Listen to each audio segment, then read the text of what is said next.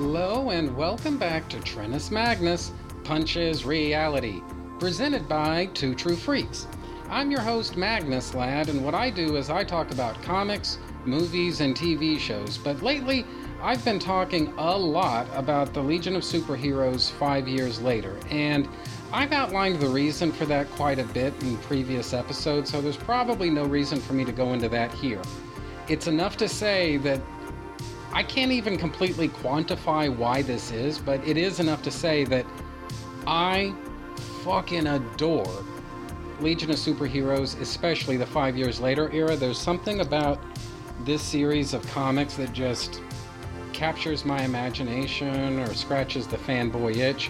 Whatever metaphor you want to use, for some reason, this is the iteration of the Legion that really gets it done for me. I don't have anything against, this is Volume 4, I don't have anything against Volume 3, and I'll even go out on a limb and suggest that even the post-Zero Hour Legion has quite a few redeeming elements to them, one of which being, at least for me, Laurel Gand. And maybe I'll get more into that someday, but for me, well, there's just something about the way that Laurel Gand is written in the post-Zero Hour Legion. If you know what I'm talking about, you know what I'm talking about. It's a real character flaw, you know? Not a bad habit. This is a true flaw in her character. And I think that's one of the big reasons that I like Laurel Gand as much as I do. So, anyway, but that's the post-Zero Hour Legion, and I have no interest whatsoever in talking about the post-Zero Hour Legion today. Not when there's 12 years...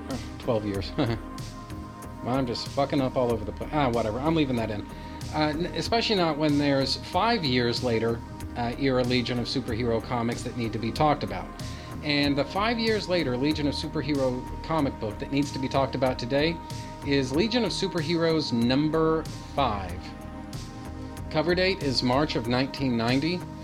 Cover, penciler, and writer is The Giff, Keith Giffen. Writers, or co-writers, co-plotters, I'm not completely sure what these credits are supposed to be, but I think co-plotters. Mary and Tom Bierbaum. Inker is Al Gordon. Editor is Mark Waid. Letterer is Todd Klein. Story synopsis is as follows. The Natural Order, having been restored, Mordru rules the universe from a position of absolute power. Can a handful of rebels restore the timeline of the Knights of the 30, or is Mordru destined to rule forever? Well, following the death of the Time Trapper at Mon-El's hands in the last issue, which is to say Legion of Superheroes number 4, the universe has changed drastically. Mordru is now the dominant force on Earth, ruling with an iron fist. His wife, Glorith, is a powerful sorceress in her own right who wants to control the planet for herself. Rond Vidar is the leader of a small group of rebels who believe that an alternate timeline once existed, and they see that they see it as their mission to bring that timeline back into existence. Learning of this, Glorith decides to betray Mordru and help the rebels. They figure that the only way for this to work is if they bring back the Time Trapper, and Glorith nominates herself to be the new Time Trapper to balance Mordru and his power. She does the proper spell, and Mordru awakens, with the universe fading to white. To be continued, or to be resumed, or to be begun. It's really all in how you look at it, but in any case, that's the end of this issue, anyway. And guys, I gotta tell you, I'm, notwithstanding the fact that I do consider myself to be a fan of Lord of the Rings, I don't really go in much for sword and sorcery type stuff, and there are a lot of reasons for that, but I think a big part of it is, it's really to do with my opposition to the usage of magic and fiction, and there are some obvious issues with that, and there are some maybe less obvious issues with that, but for me what it comes down to is magic, just by virtue of what it is, can achieve anything, and I don't know why, but for some reason it doesn't bother me that in theory Superman's powers are capable of doing anything too. For some reason, the fact that there's it's comic book science, but nevertheless, there is a scientific explanation for the nature of Superman's powers, how his powers work, what his limitations are, what his weaknesses are, etc. For some reason, I can buy into the idea of Superman's powers, right? But this idea of magic, I mean, it can be used to do literally anything. You know, anything that you need it to do, that you as the writer of whatever story need for magic to do, magic can do. And I freely admit that there could be some hypocrisy that's going on with this, but it's just, for whatever reason, stories that are too dependent upon magic usually don't work for me. There are exceptions. Fewer and fewer I find as time goes by, but anyway, there are exceptions. But for the most part, that's generally where I'm coming from. You know, all this magical who's-he what's-this stuff just really isn't for me, you know? Having said all of that, I must tell you that this is basically Legion of Superheroes as dark fantasy. This is the Legion of Superheroes as sword and sorcery, and I fucking love this issue. I mean, I guess it's kind of beating a dead horse a little bit for me to say that I love this issue of 12 years. I keep saying 12 years. I don't know what the hell my problem is today. That I love this issue of the 5 Years Later Legion, or that I love that issue of the 5 Years Later Legion. But for whatever reason, number one, I keep saying that, and number two, it's especially true of this. This is the Mordruverse, issue number 5, and I just fucking love this story. And honestly, it really begins literally right away on the cover. You know, first off, this is just a really dense and detail-oriented cover. There's a lot of weathering on things. There's a lot of fine detailing on things. You know, the stuff that we're looking at on the cover of issue number 5 here, this is stuff that's really, really old. And in some cases could be centuries old. But it's basically a picture of an hourglass. It's sitting on what looks like a table or some kind of stand that's made out, if anything, actually this thing looks like it's made out of stone, which is also pretty old. It's surrounded by candles, and it's inside of a room that looks just very medieval looking. And I think that this sets the tone and the tenor of this story very well. You know, what it is that we're going to be seeing in this story, the world in which all of this stuff takes place. I think it sets the tone for that stuff really, really nicely. But there's something else. There's some symbolism involved in the cover that, frankly, I personally haven't seen people talk very much about. But like I say, the centerpiece of the cover undeniably is this big hourglass. And you can see that the sand is proceeding from the top glass to the bottom glass. And that's kind of the nature of hourglasses. The thing that kind of works for me about this, though, is the symbolism of this hourglass. The top glass is, one might say, the old timeline that was centered upon technology and upon science and all of that fun stuff. Basically, one might say that the fundamentals of the natural world. Whereas the glass below, the one on bottom, this is basically a little glimpse of the Mordruverse. And again, you're seeing these sort of medieval looking buildings, very low tech world. There's no visible technology to see as compared to the top glass, which is filled to overflowing with technology. Technology is completely absent from the bottom, and you know, it's like the visual message here is that time is running out for the world of technology, of science, of reason, etc.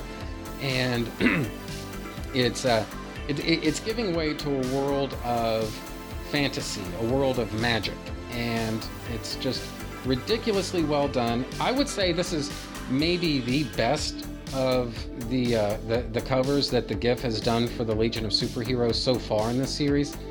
This is, I don't know, I mean, I really like the cover of number 4, which is just very straightforward, very simple, very meat and potatoes. Sort of portrait of Mon-El cracking his knuckles and about to kick some serious ass. This cover has ideas behind it. There's meaning, intent, and symbolism to it. And so for those reasons, I think I actually prefer the the cover of issue number 5 to everything else that we've seen so far. But very honestly, really none of the covers that we've seen so far have been bad. So take that for whatever you think it's worth. Now, getting into page 1, this again sets down the agenda of what exactly this story is going to be, number 1. But number 2 also gives you an idea of the type of world in which all of this is taking place. And by that I mean, what we're seeing here, it's basically a proclamation that is, it's basically announcing a worldwide holiday for the entire planet Earth. And by implication, it suggests that this is a very totalitarian, very brutal, and very suppressive type of society that Mordru has created. So you get some exposition to that. But there's also, again, we're setting the tone here a little bit. It looks like it's written on paper, right? And the reason that this is significant is because we've seen text pieces all through these Legion of Superheroes comics that we've read up to this point. But what we're supposed to infer is that these text pages, they're basically news reports that somebody is reading on, for lack of a better way of saying it, it's basically on an iPad. You know, yeah, it was 30 years ago and iPads didn't exist, but the, I guess, abstract idea of something like an iPad or a general tablet or something, people were able to conceive of such a thing even back in the 80s. And so we've seen that sort of thing all through the series up to this point. Issues numbers 1, 2, 3, and 4. That kind of stuff has been littered across all four issues of the series up to this point. And we don't see any of that here. No, there are no iPads, no nothing, right? This is, like I say, it's a piece of paper rather than an iPad, and that kind of speaks to the fact that this is a world essentially devoid of technology, as we've seen it in the Legion of Superheroes comics up to this point. That technology, those inventions, those scientific discoveries don't exist because Mordru has basically tamped them down. He has suppressed them. And so what people have, when I say it's basically medieval technology, that's not an exaggeration, guys. That's pretty much the level of technology that we see all through this story. And so here again, this is the GIF being, in my estimation at least, just a masterful storyteller in all of this.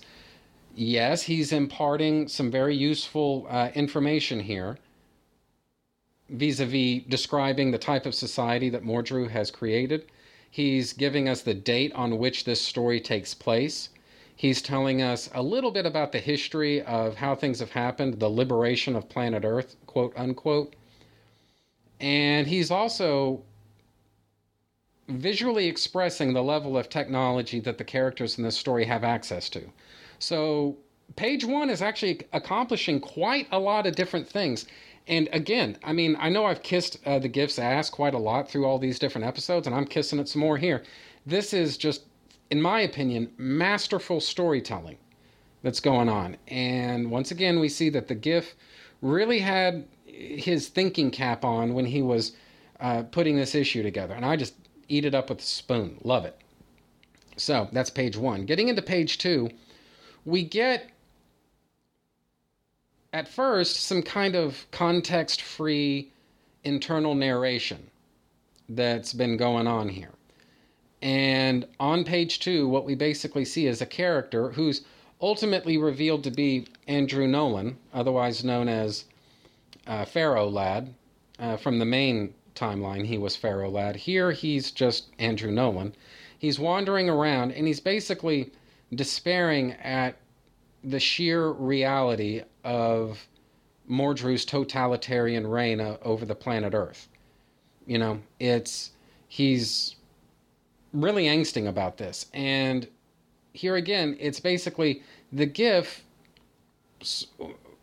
or the beer bombs or whoever, they're basically reaching into Legion history and pulling Pharaoh Lad out of mothballs so that he can kind of be the centerpiece, the star of this story. Or if not the star, he's at the very least a major character in this story. And it could have been anybody. I mean, I think a lot of people's natural temptation, if they were tasked with writing a story like this, set in an alternate timeline where Mordru took over, their centerpiece character, their lead character, might have been Rock, or it might have been Garth, or maybe if you're thinking outside the box a little bit, maybe it might have been Tenzil or something like that. But I think it takes a little bit of a Legion fan to take this basic concept and say, nope, nope, nope. I want to use Pharaoh Lad to tell this story. And I just dig that approach. I think that was the right decision to make for this story. Now, it's not immediately made explicit on page 2 that this is Andrew Nolan. That actually comes up a few pages from now. But pretty much right from the start, he's wearing a mask kind of, sort of similar to his Pharaoh Lad mask. And so the visual illusion here is pretty clear all by itself. I think most Legion fans would have figured out, oh, this is Pharaoh Lad. But if you didn't realize that, well, that comes along later on. So anyway, but here again, what we're seeing is, this is actually, if anything, this looks sort of like Gothic architecture that we're seeing a lot of on page 2, what with the stained glass windows and all that fun stuff, the candles, and just the kind of curves and shapes of doorways and arches and things like that. This just seems kind of Gothic to me. And it actually kind of reminds me of, I'm not going to get too sectarian here, guys, so just bear with me for a minute, but it actually sort of reminds me of a Catholic parish that's located here in my town. It's actually kind of a special parish because it's, I don't want to get too inside baseball here, but it's basically a Catholic, this is a Roman Catholic parish that uses the Anglican liturgy. And there are reasons why it uses Anglican liturgy, and I don't want to get lost in that. But the point is, this parish, it uses very,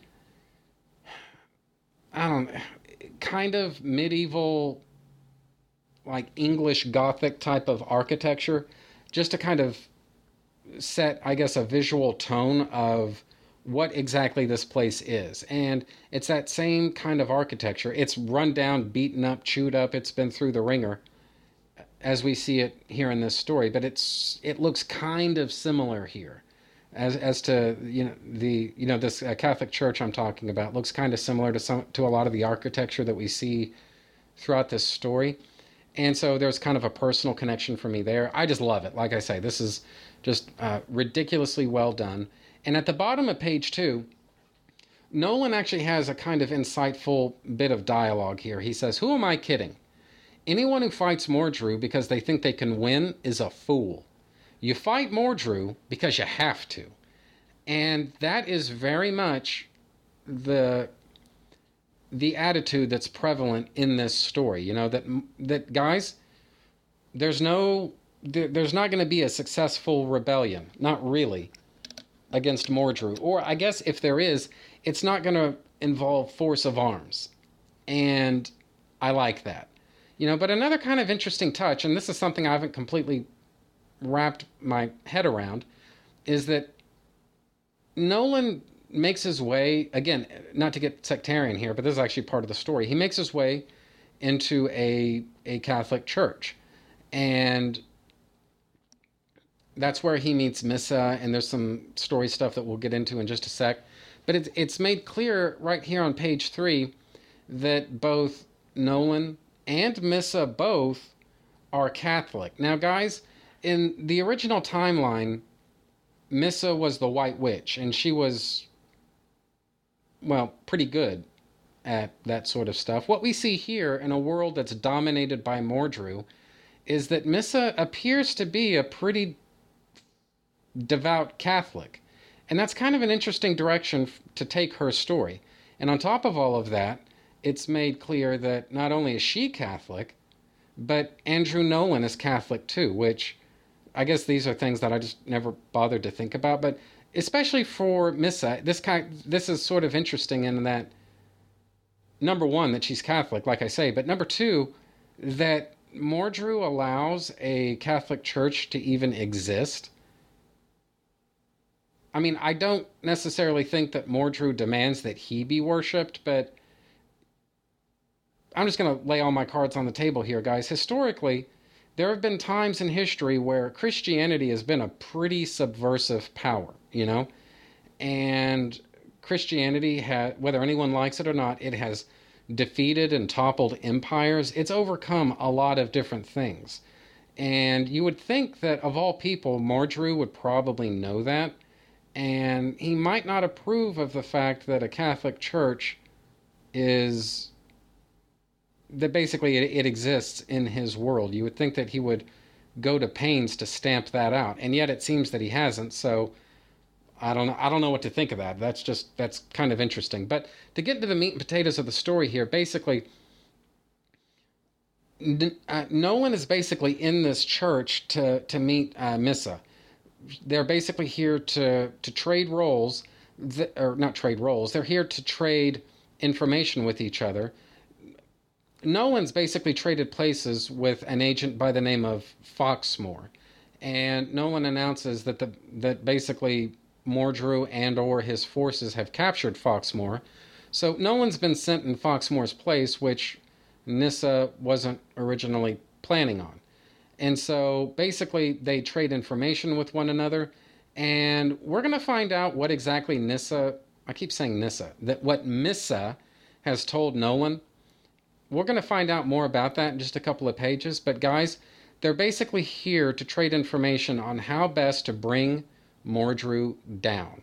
And like I said a little while ago, bringing Mordru down isn't going to be achieved through force of arms, or at least not conventional force of arms. You're going to need something else in order to defeat him. And not what Missa tells Nolan, this is not specifically the magic bullet, so to speak, to do the job.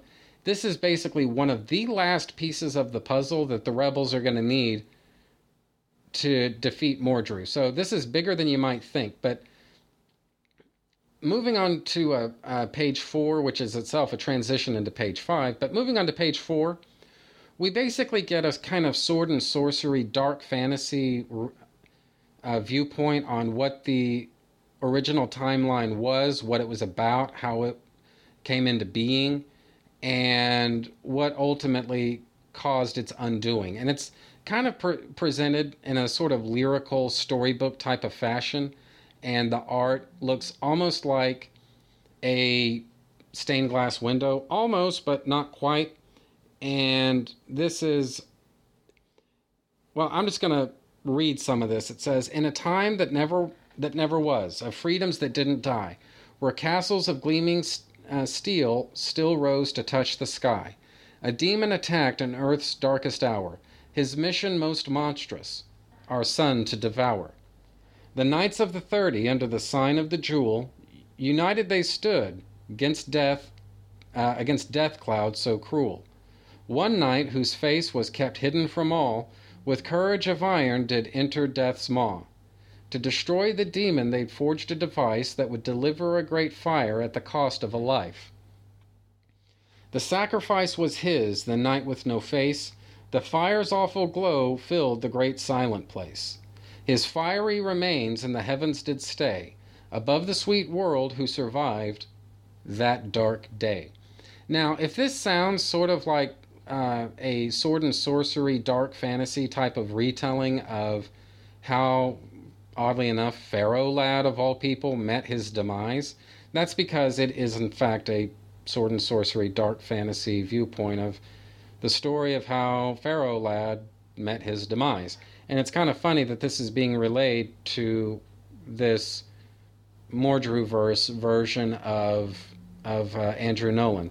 So anyway, like I say, page 4 is just kind of riddled with that stuff. There are a lot of technical terms that are getting tossed around here.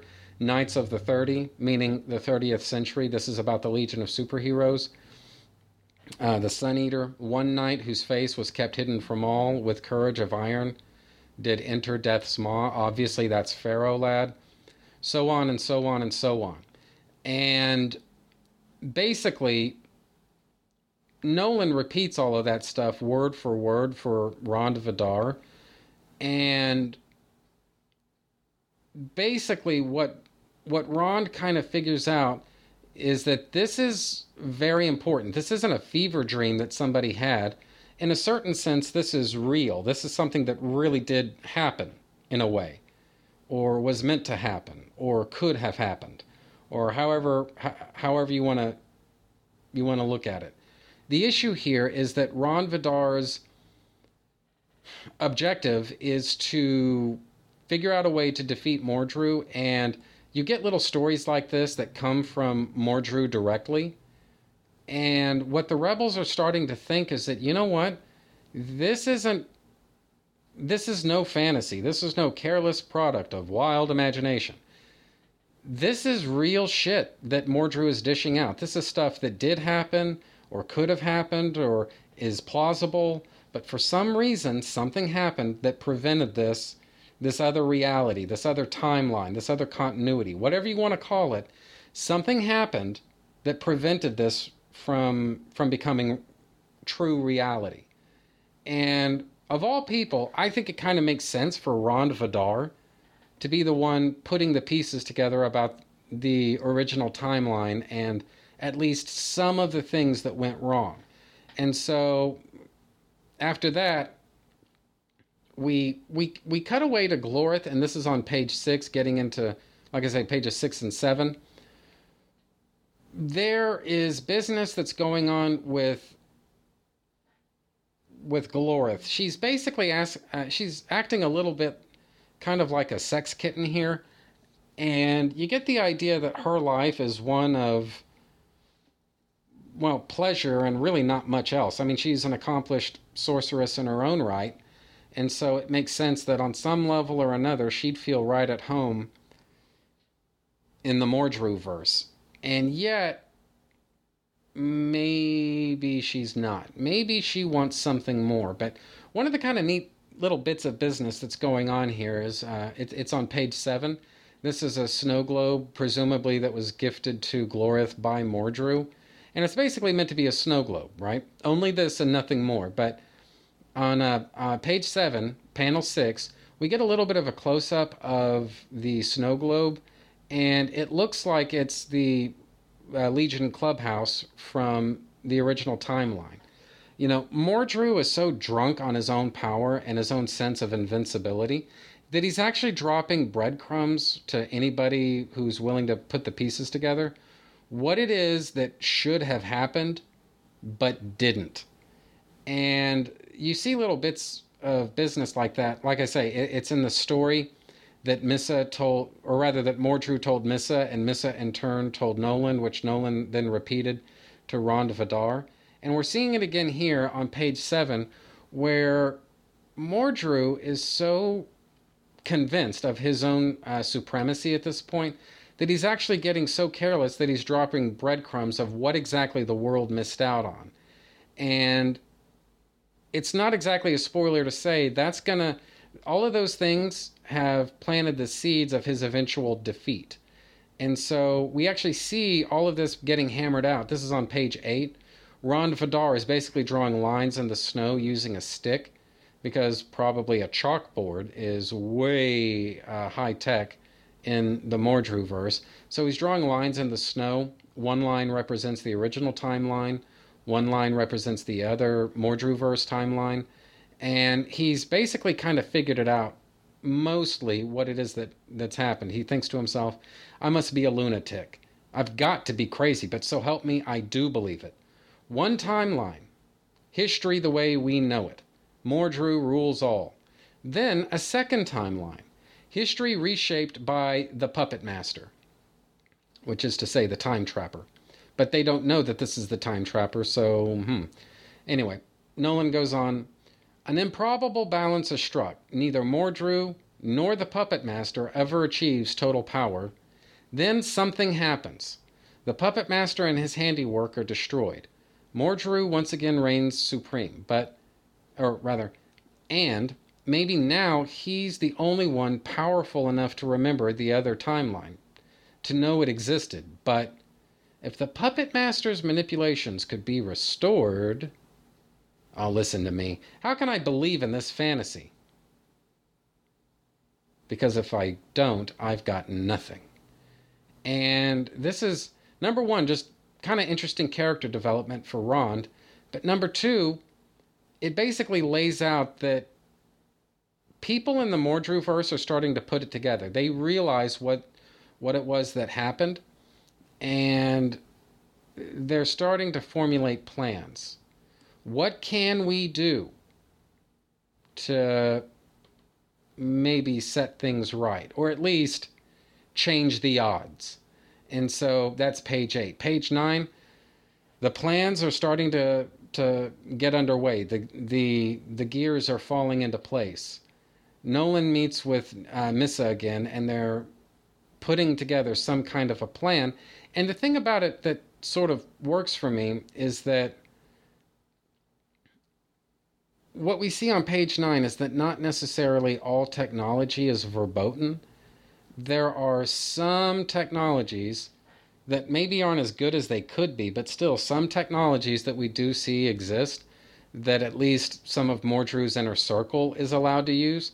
It could be that these are just holdouts from before Mordru moved in and took over everything. And these people just have access to technology that, from their standpoint, could be several decades or maybe even centuries old. And they've gotten it to work at least well enough that they're still able to get some kind of use out of it. But it's not completely perfect for purposes of surveillance. There are certain things that they can't see because certain things are for Glorith's eyes only, as becomes revealed in the very last panel on page 9. And I kind of like that idea that these people may be loyal to Mordru out of some sense of sincere devotion, or a fake devotion, or fear, or a lack of any other place to go, or for any other of a multitude of reasons. But at the end of the day, they can't really use magic the way that Mordru can, so they have to still rely on technology to get things done. Now we're talking about old, beat up, decrepit, and kind of chewed up and borderline obsolete, or not obsolete, but borderline malfunctioning technology, but technology nevertheless. And I kind of like that. I kind of like the idea that, number one, his minions are enterprising enough that they're able to cobble together enough technology to put together at least some kind of surveillance on some people some of the time, at least in some circumstances. And it just says a lot about their ingenuity. Maybe the fear under which they live when it comes to Mordru of missing sight of anything that the rebels might be up to. And I don't know, it's just it goes well to character for everybody involved, and I just dig it. But speaking of technology, these sort of low-level functionaries on page 9 are not the only people who serve Mordru with access to technology. Glorith uses technology too, as we see on page 10, and basically she thinks that she's just won the lottery here, because she sees now an opportunity to use Rond Vidar for her own purposes. Those purposes will become revealed soon enough. But number one, she has technology, and number two, it becomes pretty apparent right here on page 10 that she's got a little bit of her own agenda. She's got a little bit of her own stuff that she's working with here. And the fact is, Glorith hadn't been... First off, she was never a major character in Legion lore, right? She was sort of a here today, gone later today, flash in the pan, like second or third tier villainess, who was basically there in whatever story to make somebody else look good and to make them look powerful. And so she's brought back here in, I think, a really clever way, because if you're going to establish the fact that Mordru was going to move in and take over, except for the Time Trapper's machinations. And then you have the Time Trapper's machinations removed so that Mordru has a clear field to move in and take over. And then you know that Mordru's going to have to be defeated in some way or another. There are not very many magic-based characters in Legion lore that are really capable of doing that.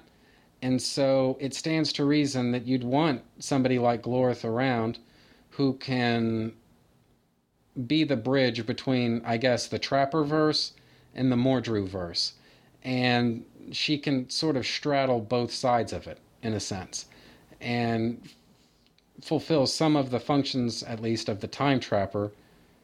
But anyway, it's just overall, it's just really well done. And I like the idea that ultimately, when you come right down to it, Glorith's only true loyalty is to power. And right now, her access to power is dependent upon being Mordru's wife. But having access to power is going to eventually require her to do something else. And it just speaks straight to character, which I think is an important thing to do in this story, considering how sketchy Glorith as a character had always been up to this point, considering how long ago she'd been killed off. This is a good thing to be doing for her character, you know? We can generally surmise that we know who Ron Vidar is. We know pretty well, I would say, who Andrew Nolan is. We've definitely gotten a pretty good understanding of Mordru at this point. So it makes sense to position Glorith in such a prominent role in this story. Not necessarily as a villain, at least not yet, but certainly as a kind of anti-protagonist. I'm not really sure how else to categorize her. So anyway, all of this is to say that going into page 11, these things are not happening in a vacuum. These low-level functionaries of Mordru's, they're not completely hopeless, right? Mano understands that the rebels are up to something. And he also is beginning to understand that, or at least he's beginning to suspect, that Glorith might have an agenda of her own, that maybe she wants to use the rebels for her own purposes. But either way, there's no way anybody can allow Mordru to wake up tomorrow morning and not have explanations and ideally solutions for all this bullshit that's going on. So right then and there, it's set up that Mordru is going to wake up in the morning, and by that time, the rebels understand they need to have all of this stuff finished. Whatever it is that they're going to do, it has to begin and end successfully tonight. And so that begins happening on page 12. Ron Vidar basically reaches out and makes contact with Mordru's mind. He's able to do this because of the fact that Mordru's asleep. And so I assume that means that his subconscious is wide open. Now, Vidar understands that the instant Mordru wakes up, number one, he's going to know what happened. And number two, he's going to know who did it.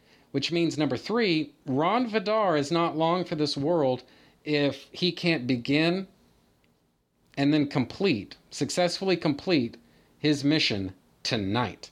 So big doings are going on here. The security forces of the Mordruverse, they now understand that the rebels are up to something. They need to have the rebels' hash settled by morning before Mordru wakes up, or else heads are going to roll everywhere. The rebels now, for their own part, understand that they're going to have to defeat Mordru before he wakes up in the morning, or again, heads are going to roll everywhere. And so now we've got a timer on this story. And on page 13, we basically see we see basically what is the turning point, right? We see the linchpin moment where the Durlan Knight, as it were, is he basically has to be put into the past in order for, well, certain things to happen. Basically, or not in the past, I'm sorry, into the future.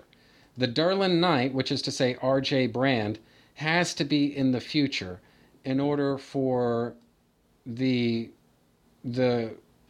cursed moment, the critical exchange that needs to happen that leads to the founding of the Legion of Superheroes, R.J. Brand has to be in the future in order for that to happen, meaning in the 30th century. He has to be taken from the 20th century and put into the 30th century.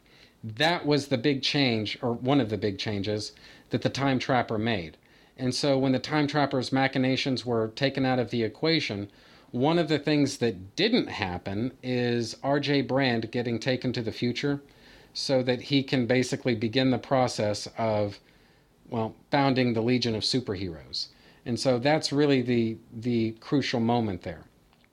And so Rond figures all that out and says that's the moment. That's the moment that changed, and that's the moment that needs to be put back so that things can proceed more or less the way that they did in the original timeline. So now Rond has a deadline, and he has an agenda, and he's got kind of an idea of what needs to happen, but he doesn't have a really effective way of carrying it out. So anyway, meanwhile, on page 14, this isn't a big deal, but Nolan is basically very well aware of the fact that if this thing goes sideways, not only is Rond going to die, he's probably going to take Nolan down with him. So anyway, another kind of neat touch, though, this is on page 14, panel number 5. We see a mosaic, and rather than this being like a flashing electronic sign, or rather than being a fancy schmancy printed flyer, what we see is like I say, it's a mosaic. It's a giant eyeball saying, Mordru watches over you. And as with so many things, there's a little bit of a double entendre that's going on here where you could interpret this as saying that Mordru is protecting the people of Earth. But the other way of looking at it is that this is a threat. If you rebel against Mordru, he's going to find out about it. And implicitly, you understand that's going to be all she wrote for you. So, anyway. Moving right along, skipping ahead a bit, getting into page 16. Rond is brought to Glorith, and they begin hatching their plans of what exactly they can do to restore the original timeline, or, lacking that, put in place a reasonable facsimile of that original timeline. And so that's pretty much that. One of the things, though, that I kind of like about this page, though, is that Glorith talks to Rond as though it's actually kind of patronizing when you think about it. She talks to him as though he's an equal, even though he's clearly her prisoner. He's clearly in a lot of pain. Hell, he's not even allowed to wear any clothes. He's basically recovering here, whereas Glorith is sitting on her little throne. She's the one that's got all the power. Rond's life is in her hands, and if she decides that he needs to die, then that means he's going to die. And yet she's treating him as though, or at least she's talking to him as though he's an equal, even though both of them know he's not. She's holding all the cards in this scene, and it's just, like I say, it's really well done. So, anyways, now moving right along, we start getting into what you might call rising action that's going on here. Page 18.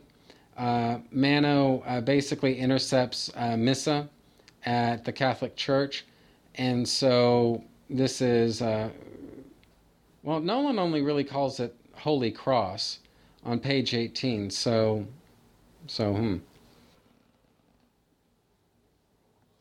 excuse me, I want to get a sip off of my Coke here. I've been sitting here talking virtually nonstop for over 45 minutes, and I'm getting a little bit thirsty.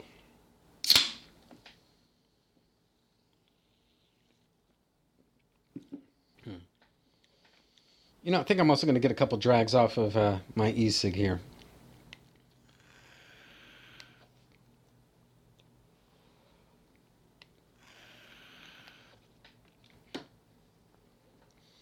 Anyway, so like I say, page 18, this is some rising action that's going on here. No one spots a skiff heading towards the Holy Cross Church. He realizes that the most likely thing that's going on here is that Mordru's uh, secret police, they're gunning for Missa now, and she's probably at the cathedral. So he wants to abandon her and leave her to her fate, but he just can't bring himself to do it. So on page 18, he hauls off to save her. Page 19, Glorith begins the ritual, and like a lot of rituals, don't mistake me for a some kind of an expert on magic and rituals and all that stuff. Uh, I'm Catholic, so I don't really go in for that stuff, like really at all. But she begins the ritual, which of course involves blood because it's fiction, and apparently all magical rituals involve blood in some way. So that is beginning, and there's going to be a little bit of a twist to that. So just remember that she's got a dagger in her hand, and she's opened up a wound on her body. It's all part of the ritual. So moving right along, as she's working her way through this ritual, we see blood in the snow, but intercut with all of that, we also see basically it's Mano catching up with Missa, and then in short order getting rescued by Nolan. And after that, the fight's on. It looks like Nolan is losing the fight on page 22. So one of the things, though, that's kind of interesting, or actually a couple of things that are interesting. Number one, Ron Vidar is the one that gave Glorith the information about this ritual, what it is, how it works, and ultimately what it's going to achieve. And so Glorith has started this ritual, and Ron's internal monologue here, it's actually kind of cruel, but he says, for better or worse, she's performed the ritual by now. She'll expect the power to come to her immediately, until she realizes her life is slowly flowing away and that it's part of the spell. She expected the power to spare her the agony, but the only way to get the power is to endure the final, ultimate agony. The spell is fatal. And that's obviously information that Ron kept to himself when he was explaining the spell to Glorith.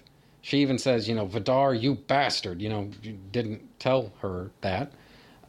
But the thing that comes out of this is that basically Glorith collapses into the snow, dead, and we get not quite the same exact panel involving R.J. Brand that we got before. It on page 22, what it says is, I'd like to consult with your wife on the Lobo problem. And of course, the response that RJ gets is, why are you asking me?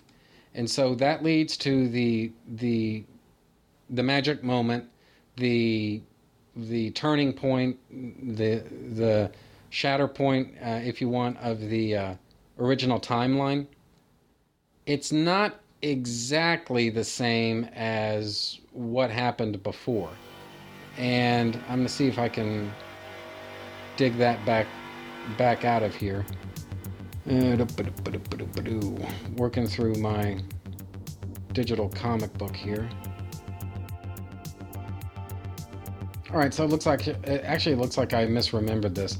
I realized that the dialogue was a bit different, but not quite. Not as much as I thought. It's basically just incomplete. But right here on page 13, we see RJ in his Durlan form. He says, consult with your wife, and it's not the complete, or at least maybe it is actually, because all he says is consult with your wife. So maybe he's telling somebody to consult with his, I don't know. It's all in how you look at it, I guess. But what I think we're supposed to infer, actually, now that I'm reading page 13 a little bit closer, this is page 13, panel 5. It looks like this is only a snippet of what Brand actually said, whereas this is on page 22 on the final panel. Brand, in his Durlin form, says, "I'd like to consult with your wife on the Lobo problem." On the Lobo problem.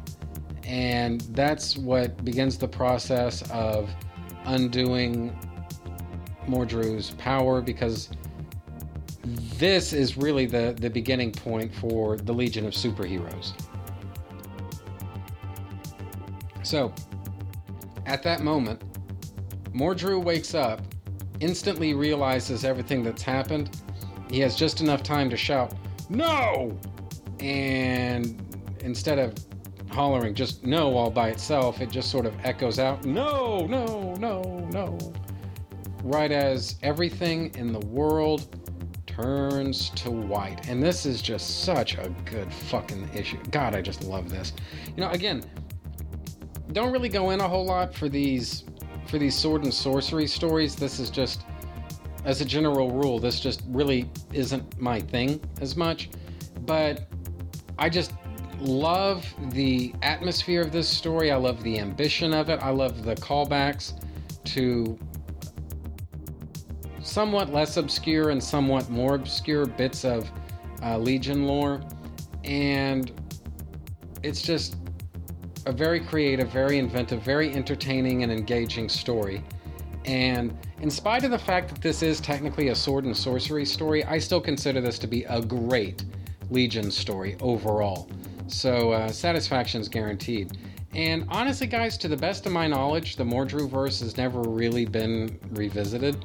So this is kind of unique in Legion lore anyway, just because of the fact that it's just so different from everything else that's come before. So anyway, like I say, I really dig this issue. It's a ton of fun, and it's highly recommended. Now, I don't want to get too much into the blood and guts of It's Okay, I'm a Senator .livejournal.com, but as I've said with some of these other issues, Tom Bierbaum is he's basically posted a bunch of different recollections and musings about the 5 years later Legion of Superheroes in generally chronological order, and I do want to read at least a little bit of that. Tom Bierbaum writes, "What was most fun about this story was the chance to figure out who would be our heroes in the alternate universe. Mary had always had a thing for Rond Vidar, and it made great sense for the Rond of this timeline to exhibit the necessary expertise in the manipulation of timelines. I also loved Pharaoh Lad, and the chance to bring him back was irresistible.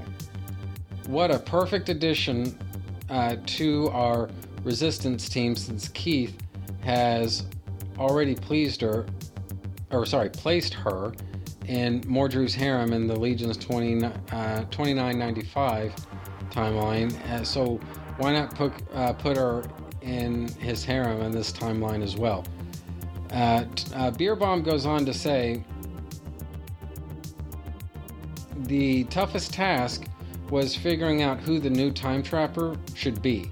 As we tried to do throughout all this timeline manipulation, we did our best to give the changes some logic and internal consistency. So I literally asked myself what long-lost Legion character would still be around to be an interesting villain if the time trapper never existed. After a few minutes of speculation over lunch at Coco's restaurant in Long Beach, we came up with Glorith, the hapless sexpot sidekick who the time trapper heartlessly destroyed in the second Super Baby story. Always regretted her demise and took some satisfaction writing a What is this word? Oh, I see. Okay. I was not actually scrolling down to where I needed to.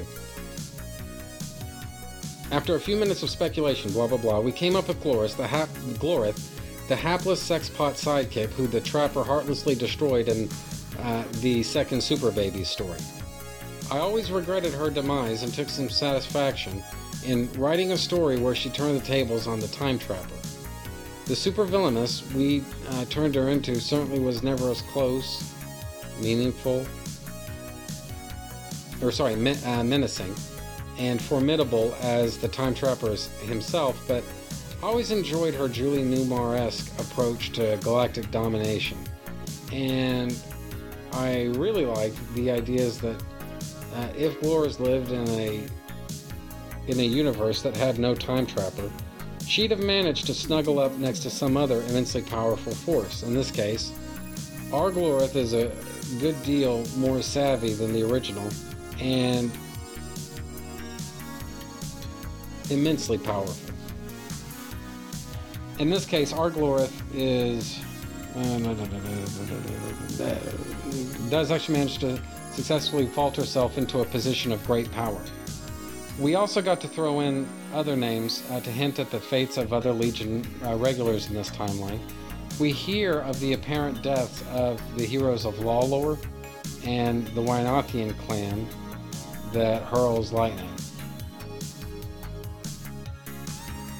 And I mean, it's pretty evident that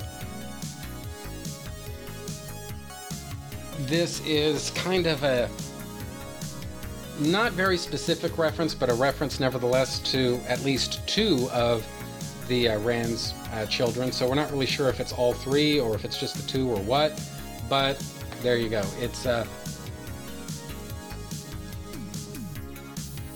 just really well done. I mean, I like that that reference. You know, it's made in passing. We never see any of the Rances, but I just enjoy that moment.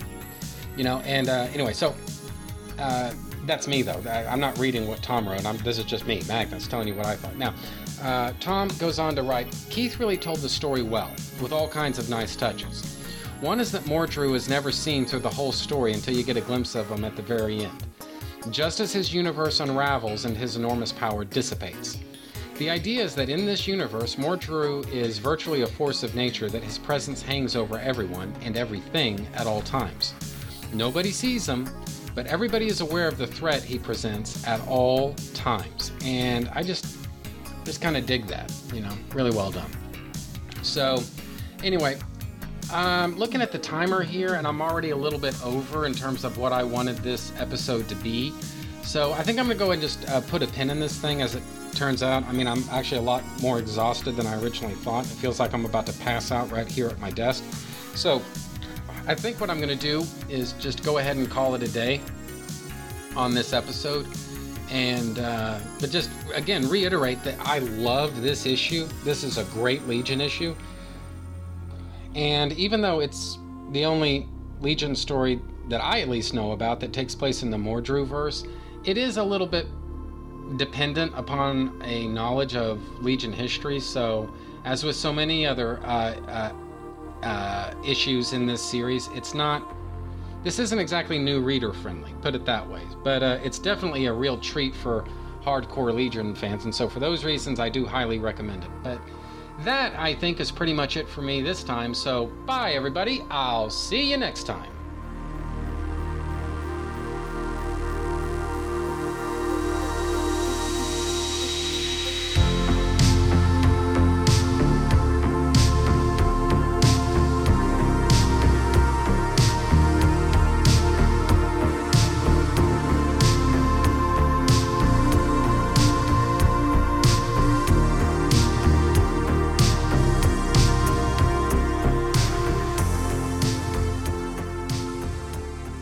Okay, so I think that's just about the end of that.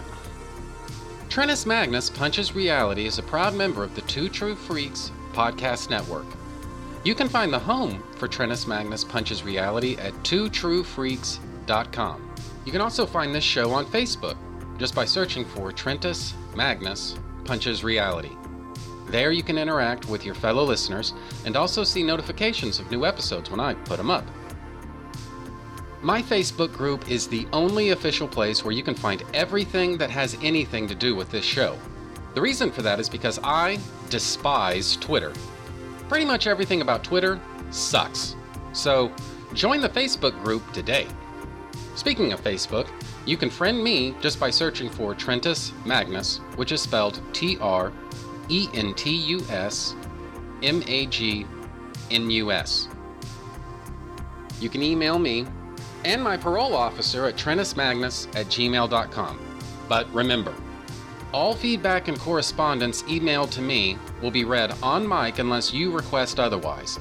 So, if your email isn't intended for public consumption, don't forget to say so. Otherwise, I'll assume that you want your correspondence to be heard by my dozens and dozens of fans across the world. Do you have a suggestion for a topic? Feel free to email me, and I might consider thinking about the possibility of potentially discussing whatever you have in mind someday. And that's a promise. Since we're on the subject of feedback, Trentus Magnus Punches Reality can be found on iTunes just by searching for Trentus Magnus Punches Reality. Won't you take a moment to rate my show on iTunes? That helps new listeners find the show. And just in case you don't think that I've given you enough shit to click on just yet, you can sponsor my show simply by going to twotruefreaks.com. There you can find the PayPal button, donate any amount at all, specify that you're sending Magnus some monetary love, and you will be an official sponsor of my show's very next episode, with your message read in the show's opener. It's that easy, and there's no minimum donation. Be a Trentus Magnus show sponsor today. I don't have a Patreon, because if you think that I hate Twitter, boy, just wait till you hear what I think of Patreon. So, if you want to throw some bucks my way, the Two True Freaks PayPal link is the way to do it. The contents of this podcast are fictitious, hypothetical, and probably completely unnecessary. Any similarity to living persons or real-life events is purely coincidental and void where prohibited by law. Some assembly required, batteries not included, many will enter, few will win. The white zone is for passenger loading and unloading only. All models are over the age of 18. Trentus Magnus Punches Reality is a Magnus Media Enterprises Limited production in association with Demonzicore of Milan, Italy.